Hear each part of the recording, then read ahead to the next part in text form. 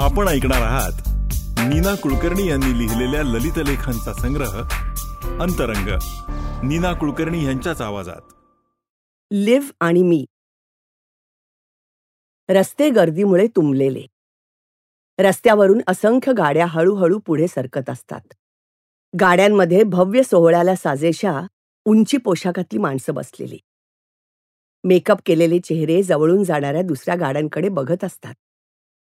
शेवटी सगळी मंडळी त्या ठराविक ठिकाणी पोचतात. पोलीस, रक्षक, फोटोग्राफर्स आणि फोटोग्राफर्सनी सोडलेले प्रकाशझोत यांचा एकच गोंधळ उडतो. अतिभव्य रंगमंच उभारलेला.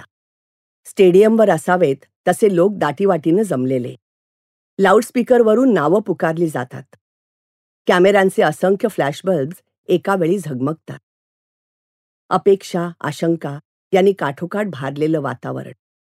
लोकांच्या स्वप्नांची केवढी मोठी गुंतवणूक. रंगमंचावर सुरू असलेला शानदार चमकदार सोहळा टीव्हीच्या कॅमेऱ्यांनी उत्कंठेने टिपला जाणार होता. इतर उमेदवारांबरोबर, संभाव्य विजेत्यांबरोबर मीही खुर्च्यांच्या रांगेत बसले. सगळे एकमेकांकडे शोधक नजरेने बघत होते, हसत होते आणि एकमेकांना सदिच्छा देत होते.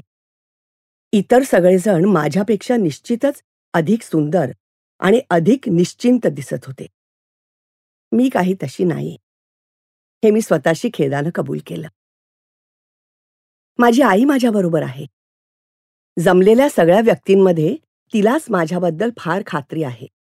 तिला वाटतं आपल्या मुलीची सर कोणालाच नाही. लोकांना ते कळत नसेल तर हा त्यांचाच दोष आहे.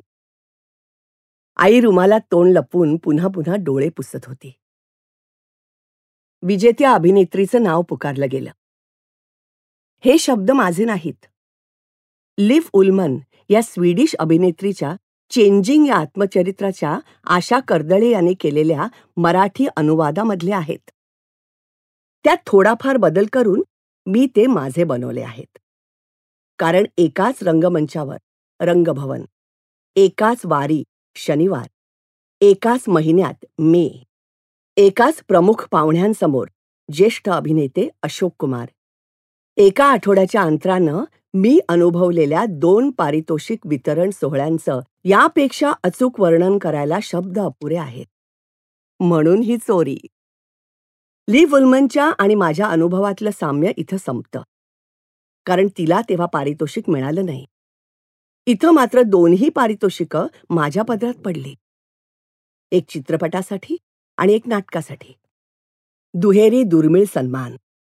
नाटकाचं बक्षीस घ्यायला मोठ्या आत्मविश्वासानं मी रंगमंचावर गेले. ते माझं माहेरच जणू. चुकले माकले तर लोक मला सावरतील, माफ करतील ही खात्री होती कुठेतरी मनात. चित्रपटात अजून धडपडणारी मी त्याचं पारितोषिक घ्यायला धडपडत अडखळतच व्यासपीठावर पोचले. 5 किलो वजनाची ती बाहुली स्वीकारताना, मला मिळालेल्या सन्मानाबद्दल 2 शब्द बोलताना, एरवी रंगमंचाला घर समजून वावरणारी मी त्या दिवशी मात्र बावरले, अडखळले, हरखून गेले.